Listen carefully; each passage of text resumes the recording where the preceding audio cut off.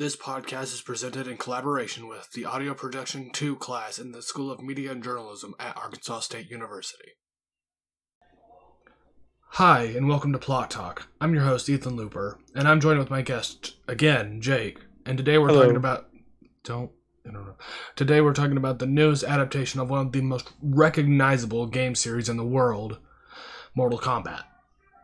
I thought it was Mario. I'm just kidding. I said one of. You fool. Uh-huh. You fool. You utter fool. How does it feel to be so foolish? I don't know. How does it feel? I don't know. I'm asking you. That's why I'm asking you, because you're the fool here. Says the guy who confused Mortal Kombat for Mario. I was joking. Uh-huh. That's what fools say. Your life is a joke. That's besides the point. So, yeah, like I said, this is the second time. I believe this is the second time they've tried to adapt this to the big screen. Well, the second. I'm trying to think of the phrasing. Because it's would you consider this the second time they did it? Because Annihilation was a thing.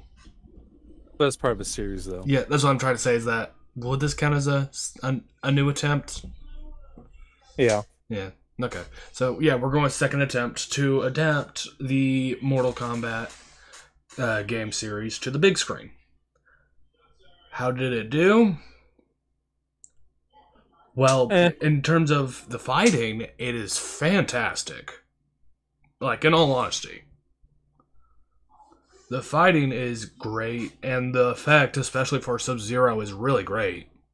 You know? Mm-hmm. And it's charm for the plot and everything else. The fighting is really great. You know, the effects are really great.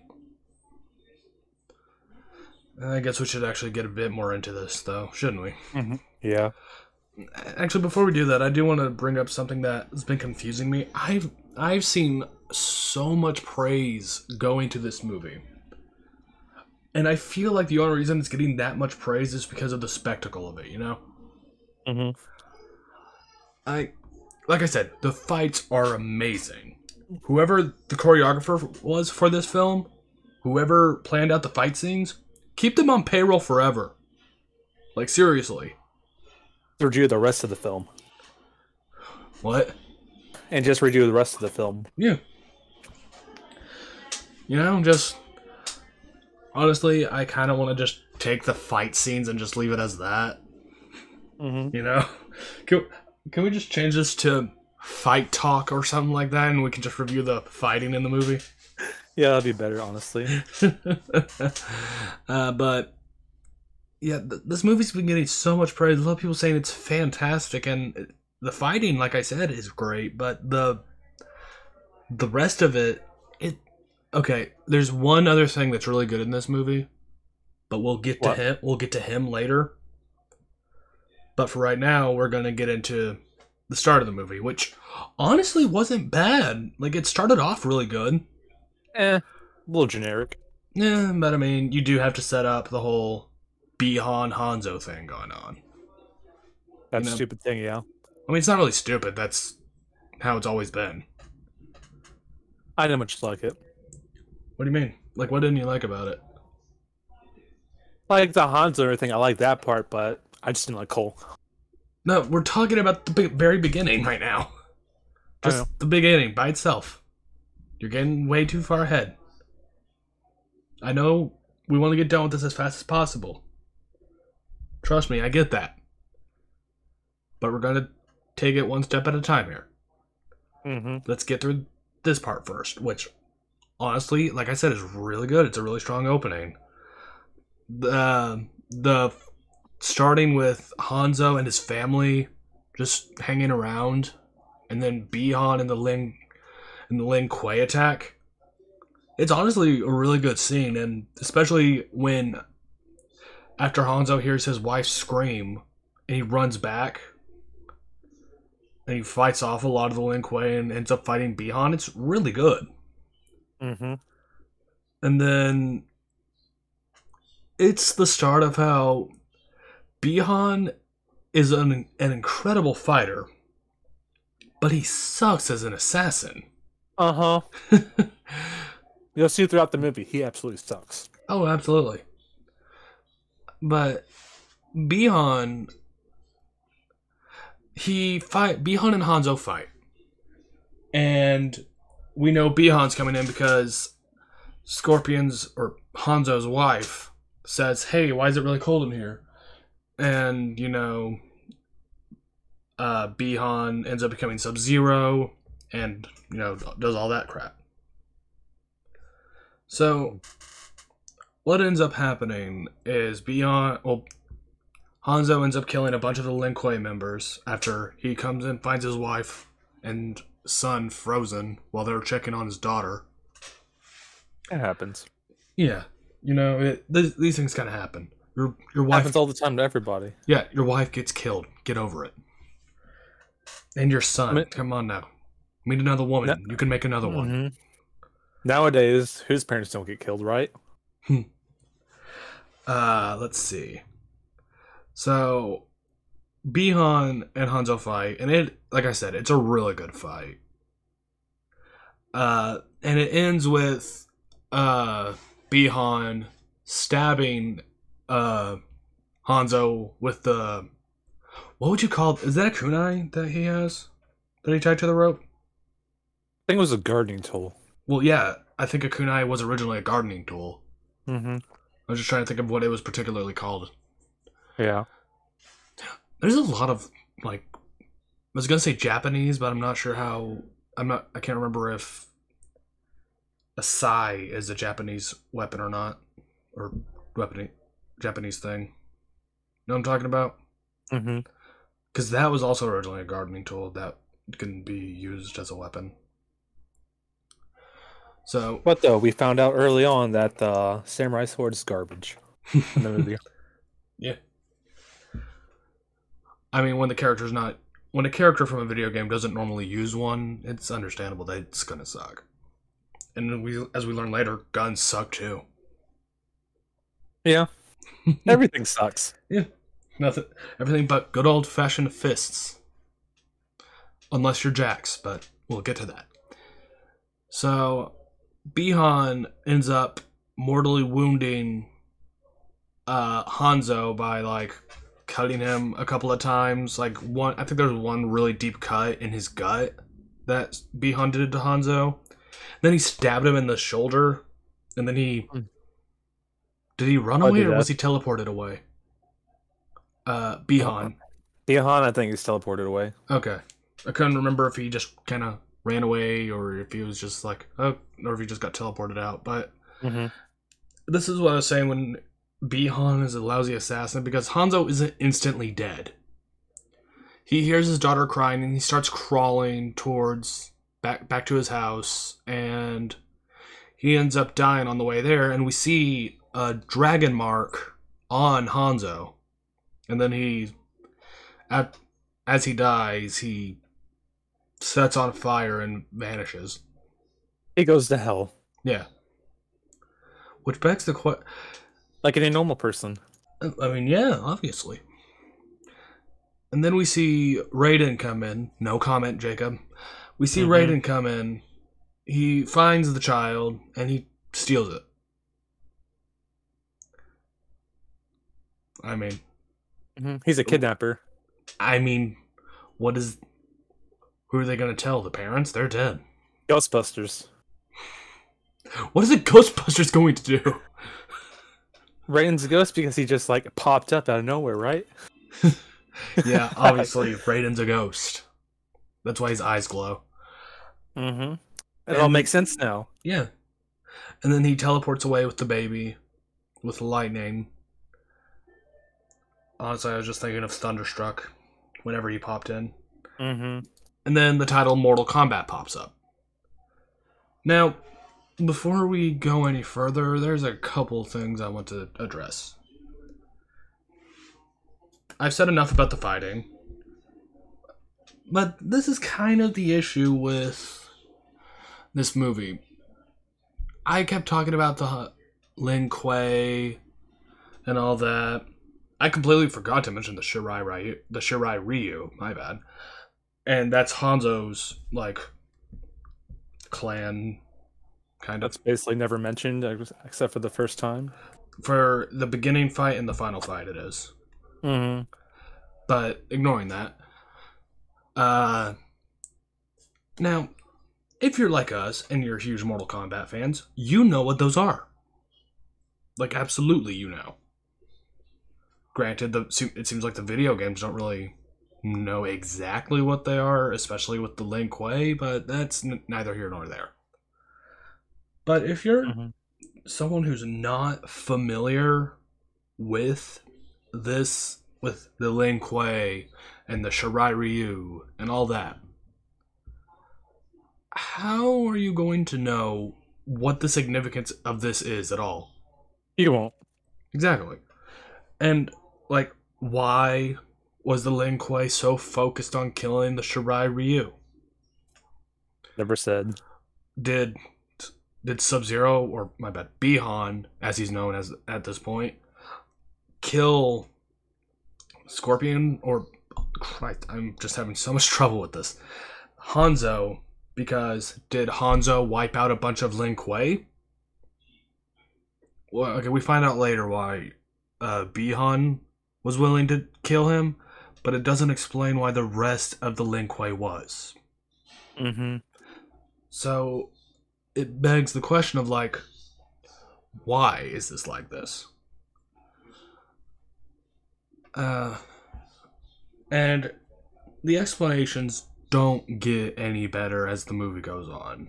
I'm not just talking about for the Lin Kuei and the Shirai Ryu.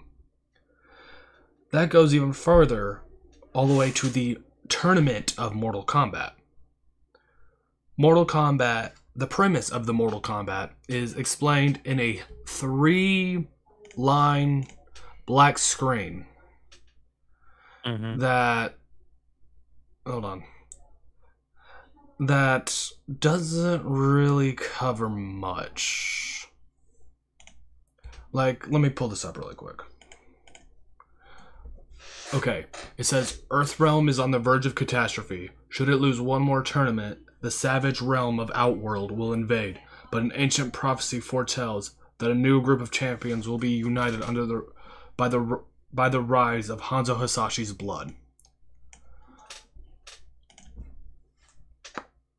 Okay, so how did this tournament start? None of that was ever talked about. They mentioned the Elder Gods twice. Which, Mm-hmm. again, if you know the games and you know the game stories, then you understand what that is. You're going to understand that, oh, the Mortal Kombat tournament was this tournament created by the Elder Gods to keep Outworld from just invading Earthrealm and just taking over like it just did a bunch of other realms. Mm-hmm. Although I think in some variations, the other realms actually did also lose Mortal Kombat tournaments and then they just took over. But it's weird because it begs the question of, why can't Outworld just invade now? What is stopping them? And like I said, we get a little bit of an idea later, but they don't really go much into it. And honestly, it ends up kind of contradicting what happens because, okay, we'll get there when we get there. I'll bring it up later. Mm-hmm. It's just, this movie has a bad thing about not, like, I can't say it's for Mortal Kombat fans because it changes so much. Yeah. So it's a new take. But with that new take, you do need to explain things that hardcore fans probably already understand, because it's hard to know what is or isn't canon in this point. Mm-hmm. Versus it being made for new fans because it doesn't explain enough of what's going on. So it just kind of leaves this whole issue with everything. Kind of sucks. So, ignoring all of that, after the actually it was 4 lines of dialogue, my bad. After the 4 lines of dialogue, we get to see we get introduced to our main character, Cole Young. And at the beginning, he's not too bad. Mostly because you're expecting him to go somewhere. Like, you're expecting to learn more about him and more about this world. Good luck. Yeah. Oh, interestingly enough, there's this thing that came out. Like, it was some wiki thing that shown which characters were the most popular by what was searched the most through the Mortal Kombat wiki, I believe. And Cole Young won. And they're like, he's the most popular. It's like, no, most people was like, who's Cole Young? Because you mentioned Scorpion and Sub-Zero along with Cole Young. You mentioned the two most well-known characters from Mortal Kombat. And then some random third guy. So yeah, people are going to be looking that up. You know? Yeah. So, that's just kind of an issue I had with that. But, yeah, at the beginning, Cole Young's not that bad. I do like the idea of someone who's like a MMA fighter who just... I wouldn't even say he's bad at fighting. Like, he's decent, and he was doing good until he tried to go to the ground game in the MMA fight. He starts strong, but he can't finish. Yeah. So...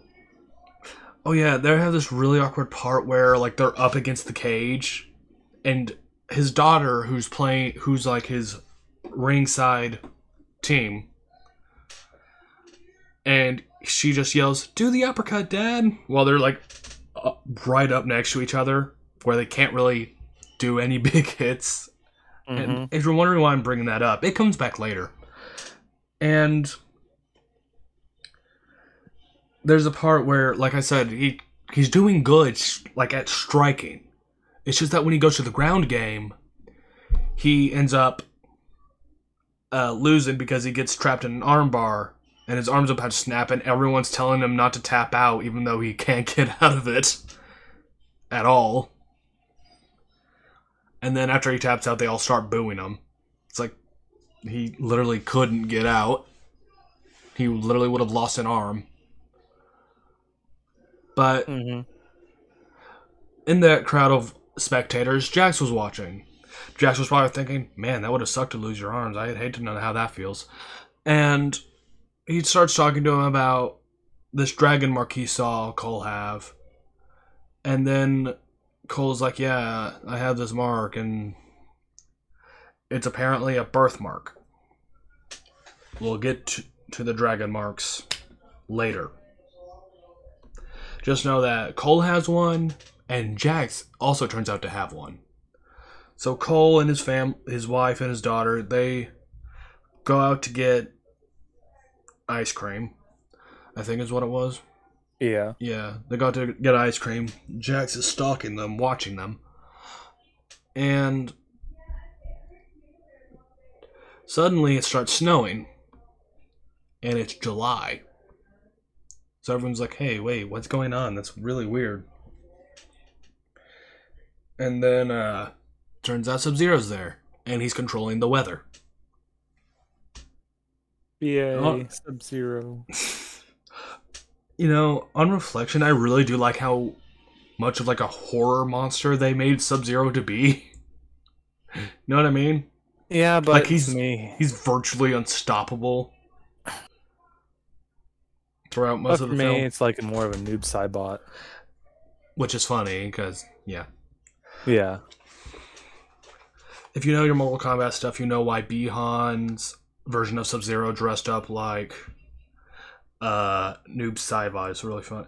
Oh yeah, something really interesting is that in MK9, I believe, there's an alternate skin for Noob Saibot, which is just the alternate costume for Noob Saibot and Sub-Zero in that game is the same costume.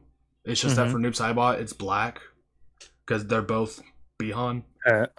Yeah. Honestly, I think the normal costume for Noob Saibot is the Bi-Han outfit, just with like a hood and something added onto the torso. But going back to this, you got me saying Noob Saibot now. Sub-Zero is attacking them. We see him he causes the snow to rise back up, and he uses it to try to kill people. I can't remember if we just see someone get hit in the head with it or if it goes straight through their head. I think it's hit in the head with it. Yeah, it was a meaty whack though. Just wham! It's like, oh, He's probably dead. He's definitely dead. Jax gets these people into the Cole's family into his van, and they drive off. And it was weird when we were first watching it, and suddenly Sub-Zero cuts them off in an alley. You know? Like, we learn later that they can be teleported. But plot reasons why they couldn't. It's just so funny to...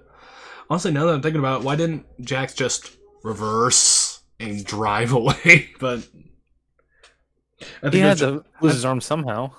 I think it's just kind of a... Like, we're not going to be able to completely get away from him, and it's better to have one person distract him here while the others get away.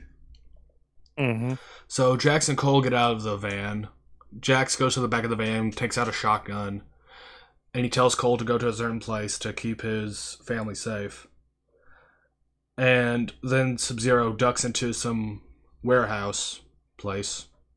Was it a gym?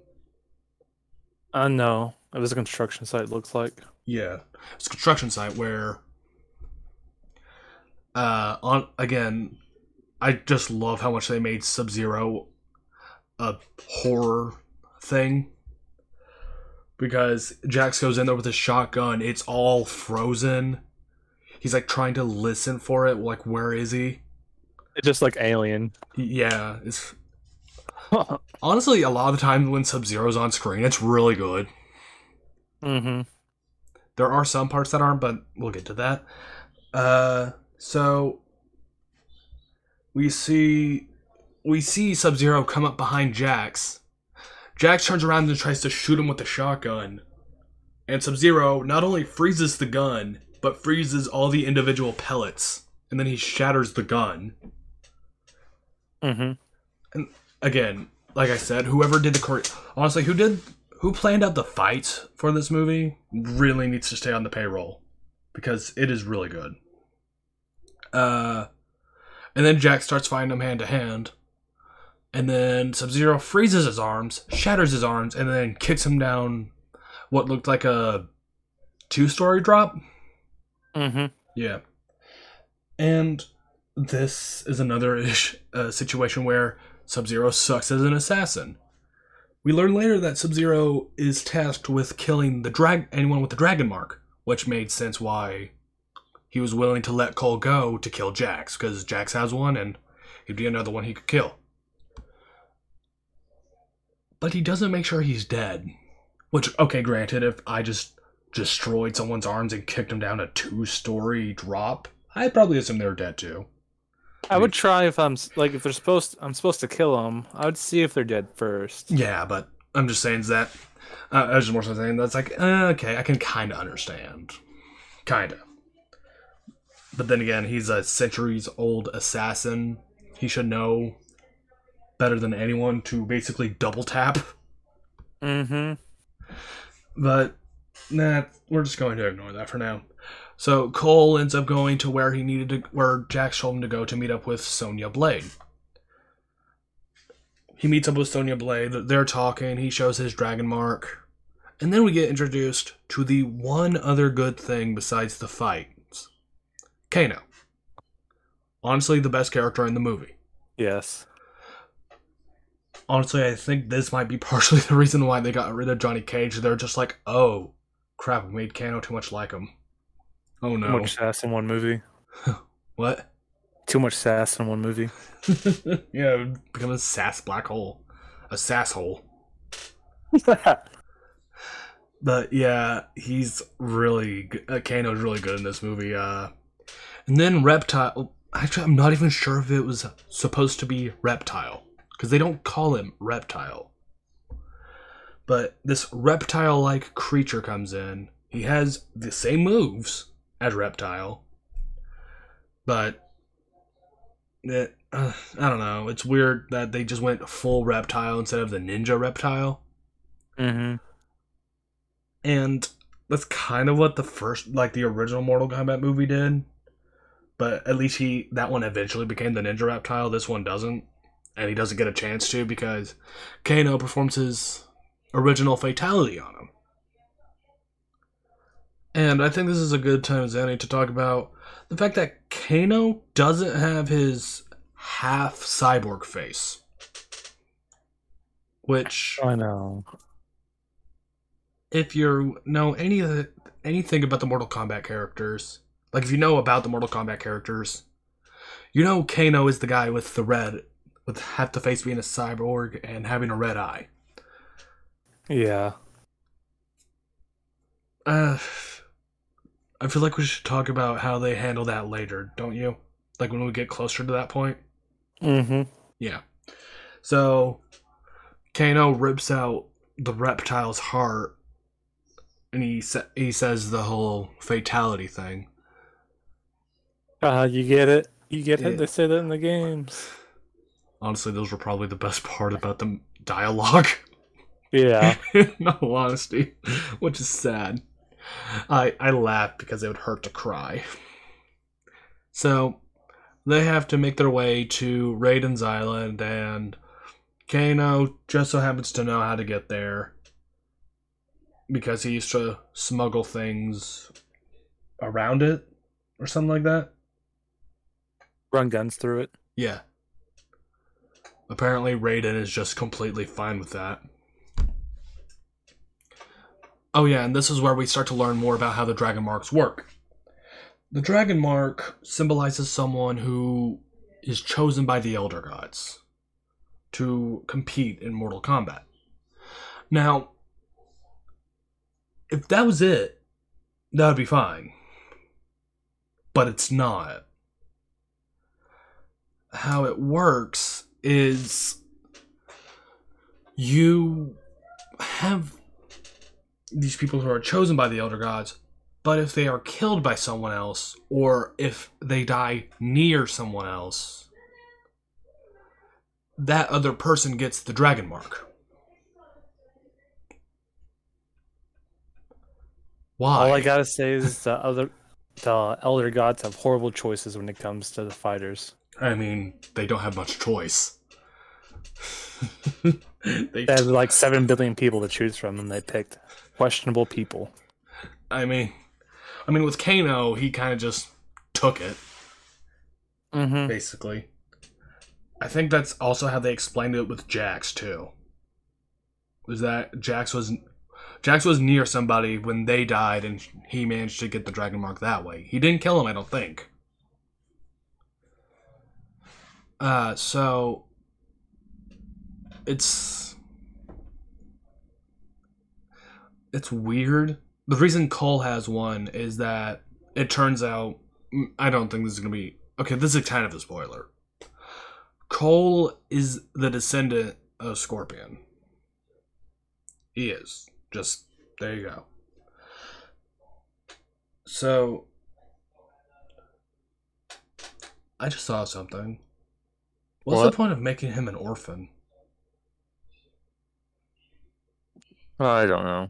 Like, when you just take the information that Scorpion had a baby that was left behind, and the main character is an orphan, and you find out they're related, it's like, oh, okay, that's their child. But then it's like, oh, wait, no, it's not, because Hanzo Hasashi died in, like, the 16th century or something like that?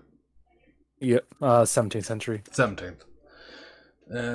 So it's just like, what was the point of making him an orphan?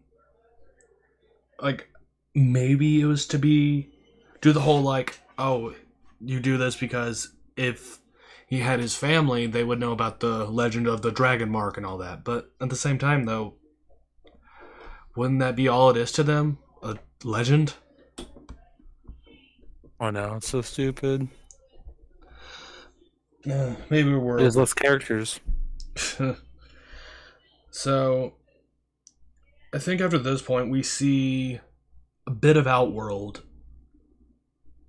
it doesn't look Outworld doesn't look great, but at the same time though, Outworld has never really had that big of a presence in any of the movies. You know what I mean? Mm-hmm. So it is just kind of like, what are you really going to do without it being like an entire CGI world? Mm-hmm. And we see Shang Tsung and Melina. So Shang Tsung in this movie, he has no presence. In all honesty, like I hate to say that because Shang Tsung's probably because the Shang Tsung from the original movie and Shang Tsung in Mortal Kombat 11, he has a lot of presence. Mm-hmm. Compared to this one, he's nothing in this one. You know what's That really doesn't Go ahead. that doesn't bother me so much as Raiden has even less presence than Shang Tsung. Honestly, I'm more disappointed in Shang Tsung just because of how much I like Kerry Tagawa as Shang Tsung and how good he does it. Even like 30 something years late, or like close to 30 years later, you know? Mm-hmm. Something interesting. Guess who plays Shang Tsung in this movie? Who? The guy who was like that Chinese accountant guy from The Dark Knight. Yeah, he plays Shang Tsung. So we just need to call Batman. He'll deal with it. So Shang Tsung and I was gonna save Raiden for a little bit later, so I'll just wait till then. But yeah, both Shang Tsung and Raiden really don't have much of a presence in this movie, which is really weird because Shang Tsung later on does actually kill a main character. So it's really weird how Saddening. it's really weird how this one doesn't have a presence, even though he actually kills someone. Like an actual important character. Okay, I'm not trying to say Liu Kang's brother from the original movie is unimportant to Liu Kang. It's just that, let's be honest, he was already dead, so it's not really much of a character. That happens. Yeah, brothers die, get over it. No need to cry about it. So Yeah, family members die all the time. So going back to what I was saying about Shang Tsung, not about him having no presence in this movie, but Shang Tsung has this effect on his voice. It's like a reverb or something. And Melina has one too. And there's one part they actually have a scene where they completely forgot to put the reverb on Shang Tsung's voice. And I'll talk about that when we get to it, but we cut back to Kano and Kano, Cole, and Sonya going to Raiden's island. They parachute off, and this is where we learn Sonya Blade actually doesn't have a mark of her own. And she almost kills Kano because he keeps mouthing off. I mean, honestly, who wouldn't? Yeah. I mean, it would have killed the only enjoyment I've had in the movie besides the fights, but it's understandable. Mm-hmm. So they end up meeting with Liu Kang, and Kano starts mouthing off to him, and then he just hits him with a fireball. And Kano's reaction is just great. So they end up talking with Liu Kang and Kung Lao, and they go more into depth about how they have these powers. Actually, no, wait. No, is that before or after the the showdown with Shang Tsung and his assassins, and Raiden makes the barrier? You know what I'm talking about? Mm-hmm. Is that before or after, like the power explanation? After. The power explanation's after, or the Barriers after. Okay, so we get into how they explain the powers. So the Dragon Mark is more than just you're chosen by the Elder Gods. It means you have well, actually, I think anyone who gets it can have a power. So technically, everyone can have a power, but you have to be chosen. This is something I really don't like about the movie. Mostly because for 3 out of the 6 characters that end up having one, half of them are in the games were technology based. Kano, Jax, and later on Sonya, all of their powers that they get from their little dragon mark, it was technology. Like I said earlier, Kano have his face as a cyborg, and that's how he shot a laser eye out of it. And we'll get to Jax and Sonya when we get to those. But they're so Shang Tsung, Sub-Zero, and Melina show up on the island, and they're about to try to kill all the chosen ones. And then Raiden makes a barrier, and this is actually where they forgot to add the reverb to Shang Tsung's voice. Like, come on now. How do you miss that? I would miss it if I was making it because I'm not a professional. But as a professional, how do you miss that? Well, mistakes happen in movies all the time. That is a pretty big mistake. It's not like it was some background thing that was happening. It was a character straight talking, and you just needed to put an effect on it. And especially with movie editing, you check over and over and over and over again. So multiple people saw that scene and was like, okay, that's fine. Saw the finished product of that scene. Okay, that's fine.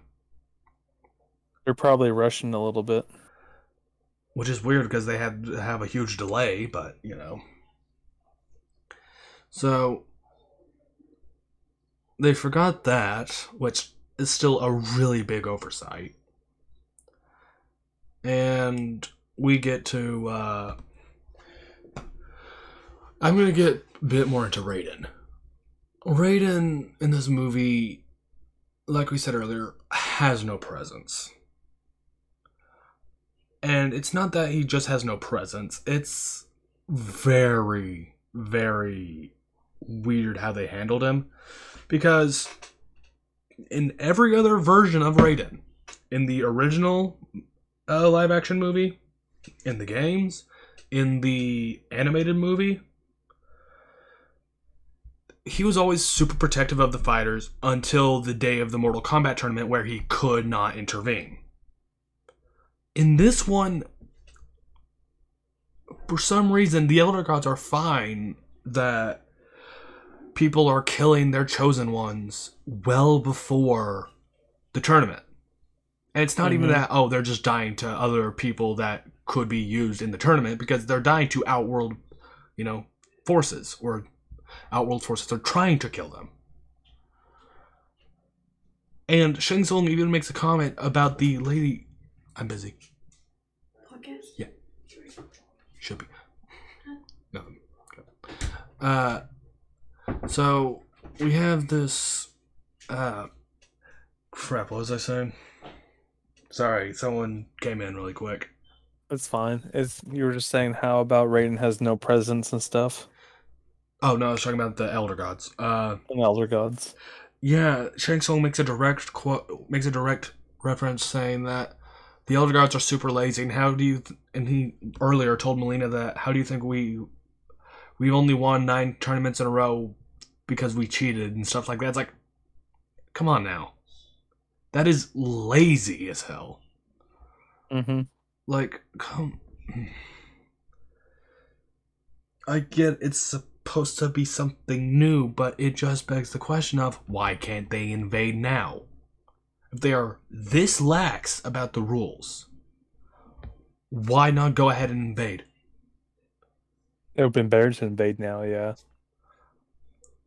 Like, I get they didn't succeed in killing, like, none of the Outworld forces. Actually, that's not entirely true because I've seen later, but still. So, anyway, I'm going off on a tangent. Oh yeah, one more quick thing. Apparently, Raiden's an Elder God because Elder Gods are forbidden to help like this, which is so stupid. It's not the actual tournament yet. And Raiden's not an Elder God. Yeah, in every other version, he is not an Elder God. He is one of the gods of Earthrealm, but he is not an Elder God. So, I need to get off on this. We need to start moving on. Mm-hmm. So, we have... So, not Sonya. We see Jax is actually at the temple. So, it begs the question of, why didn't Raiden bring them all there in the first place? Because we learn later he can teleport people. They would have been safe. Well, Elder Gods can't interfere. Yeah. Even though it's not the tournament, and he's not an Elder God. Yeah.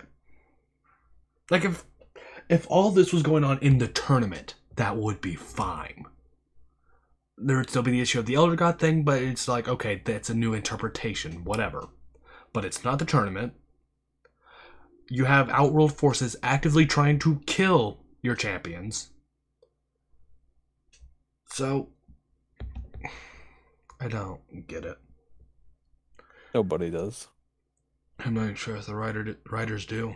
So, the people, the Cole and Kano are starting to work on how to get their powers. And Kano actually manages to get his first because they don't give him an egg roll. Okay, they do. They do really egg him on, but nothing to that. I meant to snide. Laugh at it. I meant to snide laugh at it. Oh, sure you did. So it just really, this is where Kano gets his laser eye, and while watching, I was thinking, okay, why is that coming out of one eye? The only thing I can think of is that the powers also manifest based on your physical status at that time. So because that one eye was messed up, it was like, okay, we can shoot the laser out of that. That's the best explanation I can come up with for that. Mm-hmm. So they're training. Cole can't activate his. And then eventually, Cabal, who's another member of Kano's old Black Dragon forces, convinces Kano to start working for them. So why was he still... Shouldn't the Elder Gods be able to tell that he's turned against them and removed the mark? But... The Elder Gods are lazy. Yeah. Maybe that's where the enemies got their powers? But that still wouldn't make sense for Shang Tsung. Mm-hmm. And what about Raiden? Well, he's supposed to be an Elder God, so whatever. But Cabal ends up convincing Kano to betray them. Oh yeah, we also see Jax with like some Terminator robot arms. You know, the ones that look super flimsy? Uh-huh. And they basically kind of are super flimsy. So Kano destroys the staff that created the barrier, well, that was holding the barrier. And then Shang Tsung attacks with... Honestly, I don't think... I was about to start off with Sub-Zero, but I don't think Sub-Zero does anything in this fight, does he? No. Yeah, no. It's with Mileena, General Raiko, Cabal, Mileena, and Nitara's there too. She flies around for a little bit and then gets killed. It happens. Yeah. Which really sucks because Nitara is actually a huge thing in the games. Like, she was a huge reason why the Dragon King and Onaga came back to life, but whatever.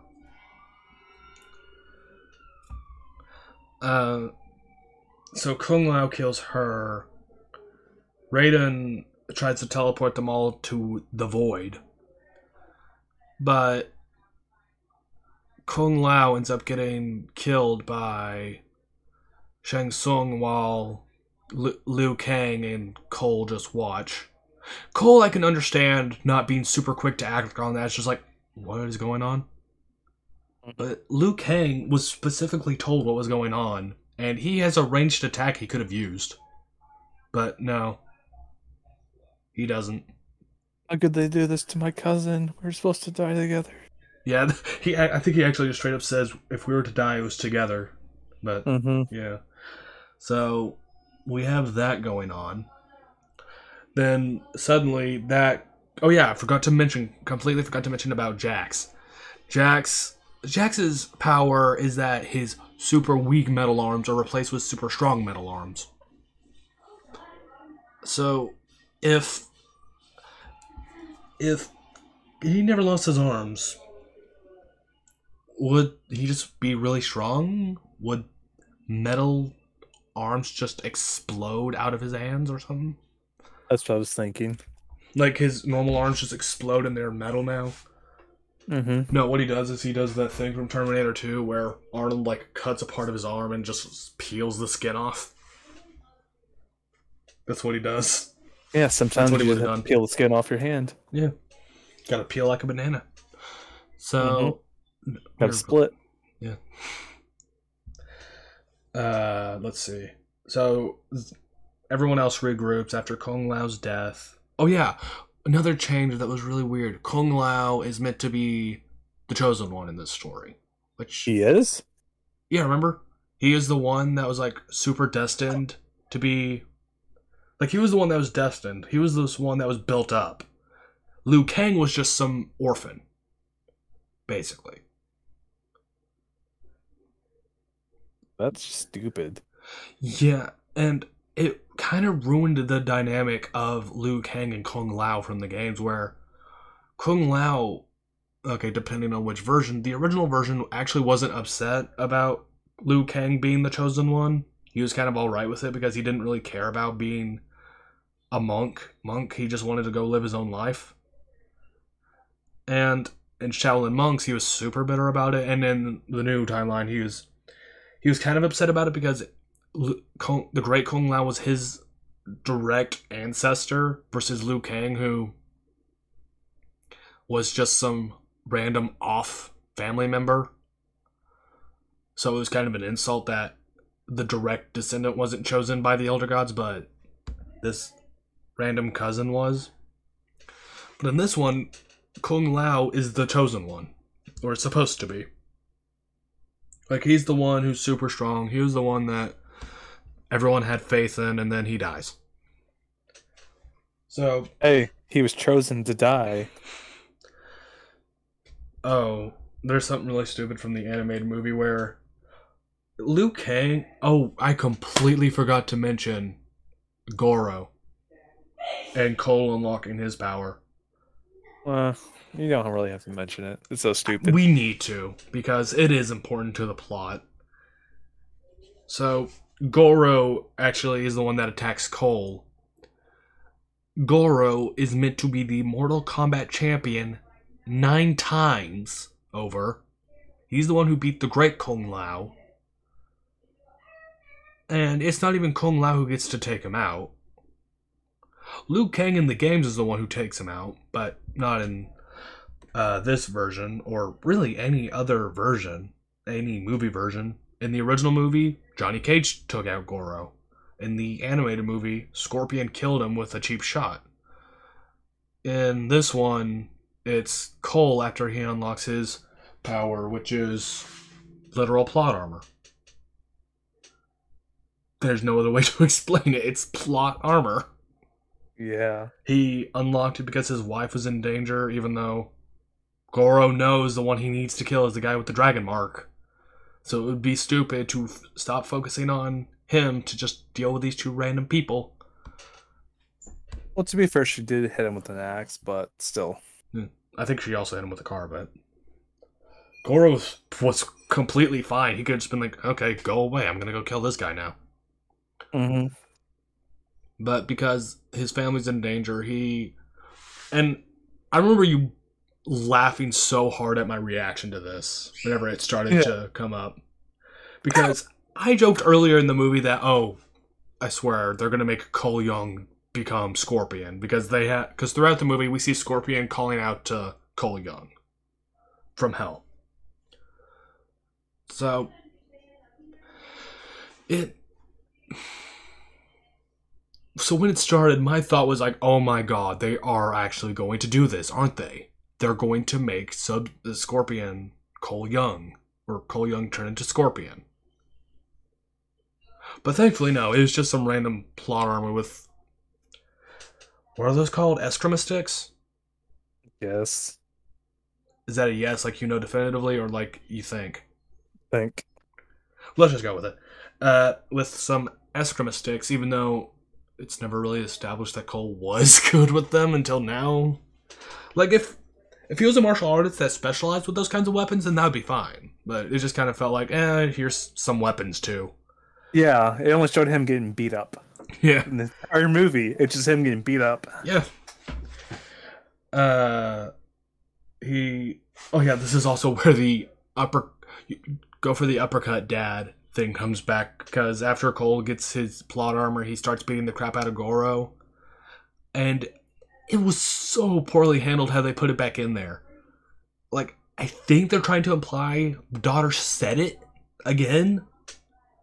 That is the same audio clip. The exact same audio clip. Because my first thought was, oh, it's him remembering that. I don't know why he would be remembering that, but maybe that's what it is. But there's no, like, echo to signify that's what it is. So, So it's got to be his daughter just going, go for the uppercut! And then he just kills Goro. It's so stupid. And I think that's the only time Cole manages to kill anyone in a one-on-one in this fight, in this entire movie. And it's against the Mortal Kombat champion. So they regroup. Jax has his metal arms. Cole has his plot armor. Liu Kang has his dead cousin. And Sonya's going to go kill Kano. So Jax fights Raiko. Liu Kang fights Cabal because Cabal kept Liu Kang from being able to save Kung Lao for a little bit, even though there was a certain point where he could have easily attacked, but I digress. Cole attacks Melina because and Sonya attacks Kano. So I think how in the order of who loses first, Jax kills Raiko pretty quickly. And then Sonya kills Kano by stabbing him in the eye with a garden gnome. The same garden gnome he spit on. Yeah. He spat on earlier. And that's how she gets her dragon mark. How'd she unlock her power so quickly? I don't know. But her power is those pink energy rings that she shoots out in the games. Okay. In the games, they were technology, but whatever. So, she uses that to kill Melina. And then Liu Kang kills Cabal with a fire dragon, which honestly is probably the best out of all the kills, out of all those 4. So, can't complain too much. And then Sub-Zero comes in. He's like, aha, I could have helped any one of these guys help fight and kill you, but I decided to go kidnap these random 2 people to specifically target one person. Haha. Trying to avoid the prophecy. Yeah, Hanzo's bloodline was destined. Yeah, that's what it said in the beginning, is Hanzo's bloodline is the one who's destined to help save Earthrealm in Mortal Kombat, because we need to make Cole important somehow. He's not important. I refuse to believe he's important. So, honestly, he doesn't even manage to beat Sub-Zero on his own. He sees his family frozen, and I thought they were actually... Well, for half a second I thought they were dead, and I was like, oh, no, they're going to be alive. They're just going to be fine. I know. Another instance of Sub-Zero sucking as an assassin. like, I like how they handled Sub-Zero in the fights. It's just that ending the fight or anything surrounding anything that's not the direct fight is bad with him. Yes. So Cole starts fighting him. He doesn't do good. He's getting knocked around, basically. And then Scorpion shows up. Kind of how, like, Scorpion was in the original timeline in the games, where he just kind of told Death that, you know what, I'm going to go do stuff. I don't care about what you have to say. I'm going to go kill this guy. Goodbye. So he pops up. So we have the iconic fight of Scorpion versus Sub-Zero.